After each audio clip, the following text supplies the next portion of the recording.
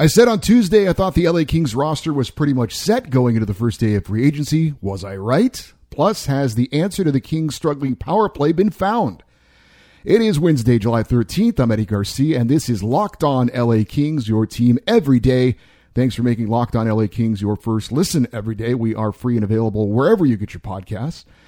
So the free agency frenzy got underway in the NHL on Wednesday at noon Eastern time, and as I predicted, and I wasn't really going out on much of a limb, the Kings didn't do much. LA already made their big move with the trade and signing of Kevin Fiala, and I felt that most of the rest of the Kings' moves going forward would be focusing on re-signing players. So far, that has been the case. As we mentioned on Tuesday, Adrian Kempe, Alex Edler, Carl Grundstrom, and Elias Anderson have all been re-signed. The Kings have made qualifying offers to Mikey Anderson, Sean Dursey, Gabe Velarde, and Jarrett Anderson-Dolan. Now, we told you that the Kings did not make a qualifying offer to forward Brendan Lemieux, which was true, but the Kings did up re-signing Lemieux to a one-year deal worth $1.35 million. He had 8 goals last season to go along with 13 points and a team-leading 97 penalty minutes. And I briefly touched on this on Tuesday's show. I was curious to see if the Kings didn't bring back Brendan Lemieux, if they would address their need to have a disruptor type of a player. And, well, they took care of that by bringing Brendan Lemieux back. Now, I remember when the Kings traded a 4th-round pick to the Rangers for Lemieux, I was not pleased. I was like, why are we giving up a draft pick for this guy?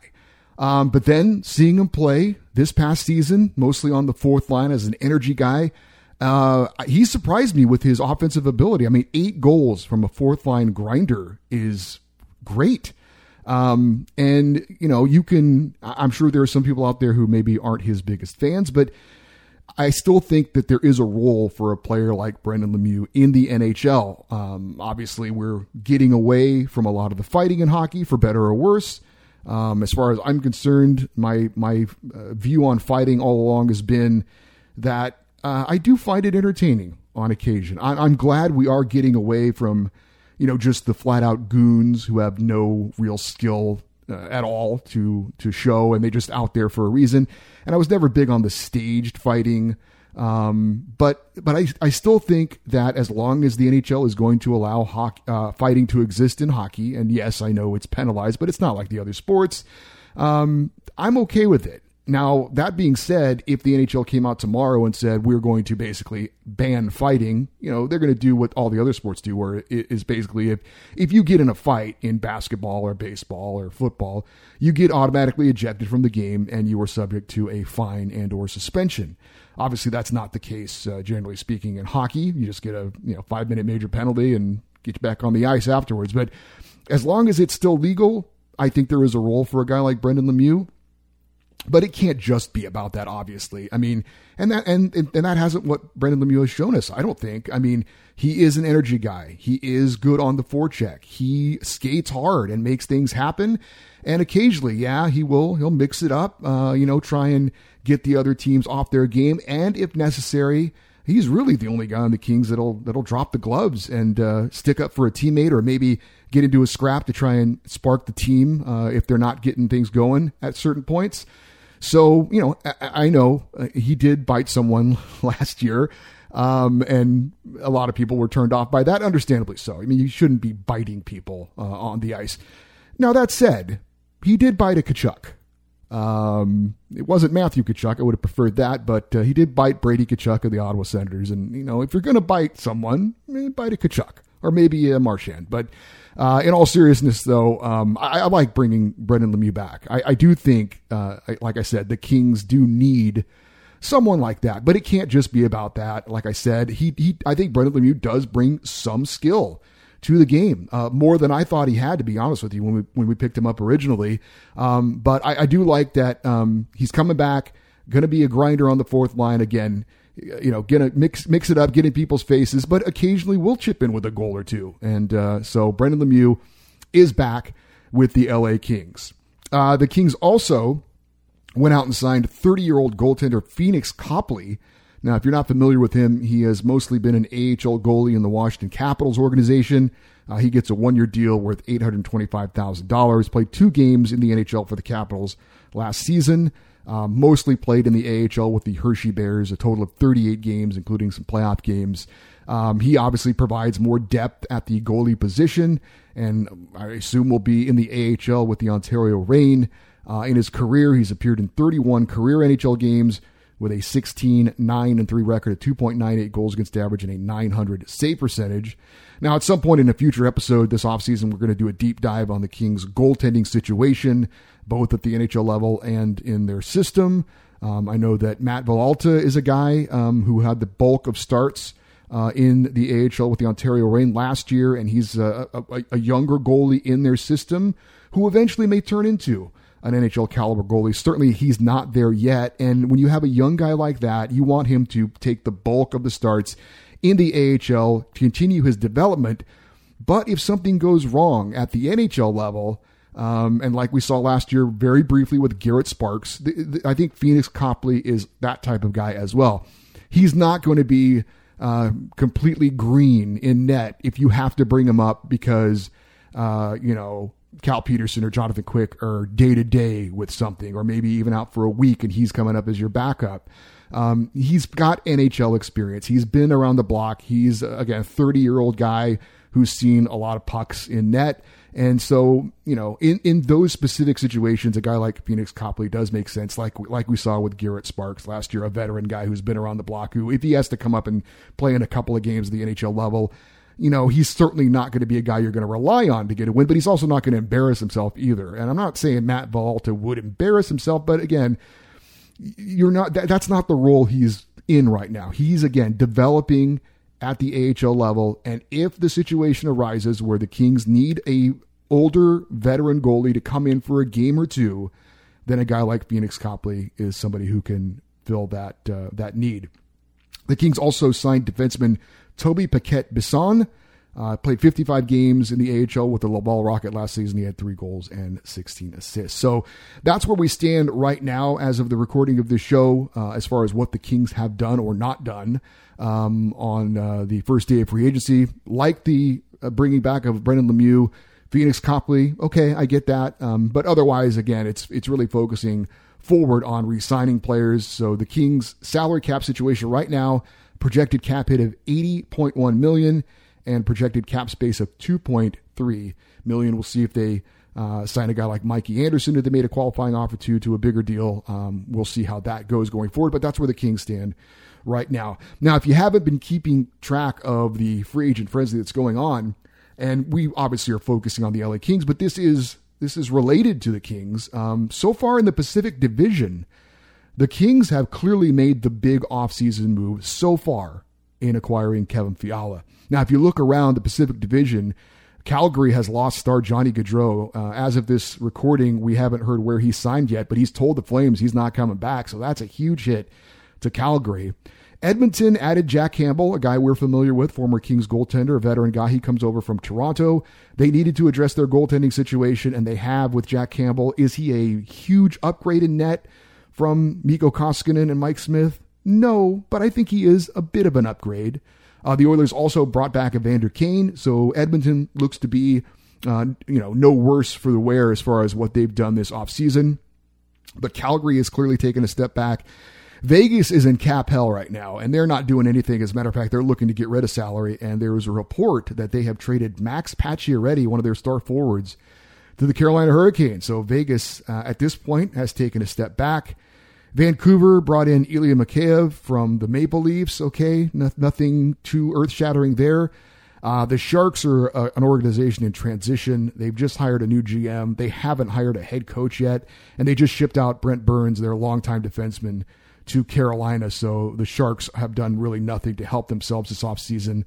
Anaheim is building through the draft. It's going to take a while for Anaheim to get on their feet. They do have a new GM there who a lot of people are excited about, but they're still years away. And Seattle, I mean, they're excited about getting Shane Wright in the NHL draft, a guy who many thought would be number 1. He slid down to them at number 4, but they've done really nothing of note as well. So again, looking at the Pacific Division so far, the Kings have made the biggest splash.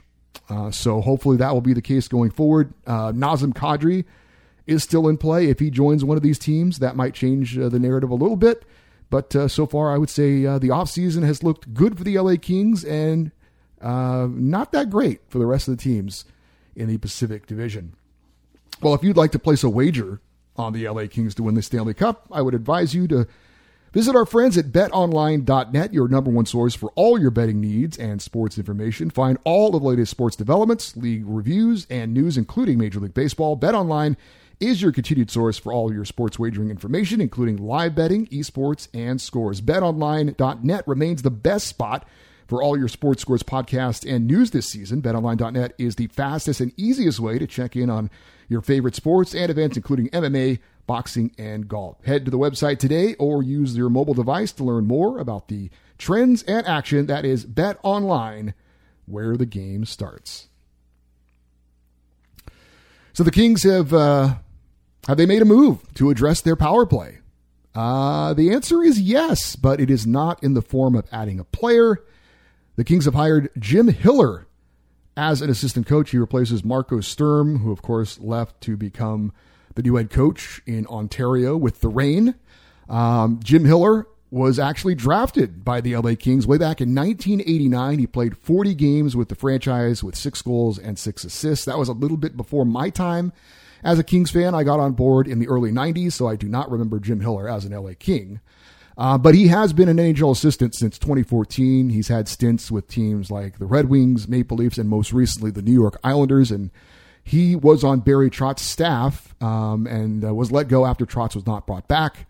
Hiller will have the task of restructuring the Kings' power play, which was bad last year. Only 5 teams had a worse power play percentage than the Kings, who were 27th in the league last season at 16.1%. The Kings were by far the worst playoff team in terms of power play percentage. And that was clearly a factor in the Kings' first-round playoff series loss to the Oilers, who had the third best power play percentage last season at 26%. In that 7-game playoff series, the Kings were 3 for 24 with man advantage. The Oilers were 7 for 19. Again, clearly a factor in that playoff series. As far as how Jim Hiller's Islanders did on the power play last season, not bad. They were 12th in the NHL at 22.1%. The Kings would absolutely take that this coming season. Hard to believe that the power play can get any worse than it was a year ago. Obviously, you're bringing in Kevin Fiala to help out on the special teams. Hopefully, a healthy Drew Doughty quarterbacking the number one power play unit for the Kings. Because for the Kings to take the next step where they want to be, they must improve the power play, and hopefully Jim Hiller is part of the answer to that. And, you know, it's not just the power play production itself. I mean, the Kings are an offensively challenged team at times, and so the power play can be a huge impact on that. But it's also one of those things when it's not going well that can really take away and frustrate a team and really contribute to other parts of the game. And you know this being a Kings fan. If you watch the Kings power play last season, you know, when you get a penalty, that's supposed to be a good thing, right? That's supposed to be a time you get excited. But I mean, let's be honest. When the Kings got the man advantage last season, you were like, oh boy, here we go. And I mean, there were times when, you know, they forget about getting a power play goal. They couldn't even get the power play set up properly, you know, to get teams and wear them down. And we talk about the Oilers power play. Look at the Colorado Avalanche. Their power play was the difference in them winning the Stanley Cup. They beat the Tampa Bay Lightning in the final because of how good their power play was. So a power play is very important, especially to a team like the Kings. And if you saw any of the Stanley Cup finals, sometimes it's not even about scoring a power play goal. Sometimes it's about getting momentum in a game because of your power play. And it can work in reverse as well. If your power play isn't going well, it can suck the life out of you. And if you're playing at home and you've got, you know, the fans are groaning because you can't hold the puck in the zone, you know, that is a factor as well on just how, you know, in the environment in the building and the energy that a team can get out of it. And at the very least, like we saw with Colorado, sometimes it's not about scoring. You can even just move the puck around, get the power play set up in the zone, move the puck around and make the other team work. If you've never played hockey, and I'm a beer league hockey player, not very good, but the most energy that you expend is defending and the starting and stopping of having to chase a puck. That's where you get worn out. So you do that. If you get the puck set up in the zone, you at least move the puck around and make the other team work. it's possible that can affect them, late in the third period where maybe they don't have the energy that they would have otherwise. And certainly, as we saw in the Stanley Cup final, it affected Tampa Bay in that series where it looked like at times they just ran out of gas. So excited about Jim Hiller coming in as the new assistant for the LA Kings, taking over that power play and hopefully getting them much higher in power play percentage for the upcoming season. It's going to be, I think, a huge factor in the Kings taking a step forward next season. Hey, this episode is brought to you by Rock Auto. With the ever-increasing numbers of makes and models, it's now impossible to find a local chain auto parts store that is stocking up on all the parts that you need. Why endure the wait of a person behind the counter ordering parts on their computer for you, choosing only the brands that the warehouse happens to carry? You have your own computers, and you can access rockauto.com at home and in your pocket. Save time and money by using Rock Auto. Rock Auto is a family-run business serving do-it-yourselfers for over 20 years. Go explore their easy-to-use website today to find the solutions to your auto parts needs. Go to rockauto.com right now and see all the parts available for your car or truck. Write Locked On in their How Did You Hear About Us so they know that we sent you. Amazing selection, reliably low prices, all the parts your car will ever need. rockauto.com. Wednesday was day 3 at the Kings developmental camp at the Toyota Sports Performance Center in El Segundo, and there is a bit of news that I saw from camp that I wanted to pass along. Unfortunately, it's not good news, but LA Kings forward Alex Turcotte, the 5th overall pick in the 2019 draft, did not pass his physical, so he is not taking part in the on-ice portion of the developmental camp. Now, this has been, unfortunately, a bit of a trend for Alex Turcotte if you've been following this. He participated last year in the developmental camp, and then he lasted one day when he came down with an appendicitis that needed surgery. He has suffered multiple concussions in his career, 2 last year, playing for the Ontario Reign in the AHL, and the last one was in May during the AHL playoffs. Obviously, there are a lot of high hopes for Alex Turcotte. Clearly, he showed a lot of skill and ability in being the 5th overall pick in the 2019 draft, but because of his injury issues, he really hasn't had a chance to show off all of his abilities like he would like to. Hopefully not passing his physical is more of a precautionary thing for the Kings, and they don't want to rush him back on the ice, obviously, especially when you're dealing with concussions, which can be so unpredictable. But I think at this point, for Alex and for the Kings and for us as fans, we just want him to be able to get healthy so he can just show us what he can do on the ice. It's got to be incredibly frustrating for him. Obviously, it's frustrating for the Kings and us as fans because you invest a lot in a 5th overall pick, and so far we really haven't seen the benefits of it. But there's still time. He is still young, and like I said, at this point, for all parties involved, let's just keep our fingers crossed that Alex Turcotte can get healthy. Be ready for training camp, make it through training camp unscathed, and then just, get a full season of hockey under his belt and really be able to show what he can do. So we're keeping our fingers crossed that Alex Turcotte can get his health going. It's not something he can control, obviously. I mean, you play hockey and, these things happen, but hopefully, he's clearly has had a lot of bad luck in this area. Hopefully he's due, right, for some good luck. And we could see him on the ice healthy and showing off his skills here in the very near future. So to keep up to date on this show and what's going on with the LA Kings, I would invite you to follow us on Twitter. We are at LockedOnLAKings.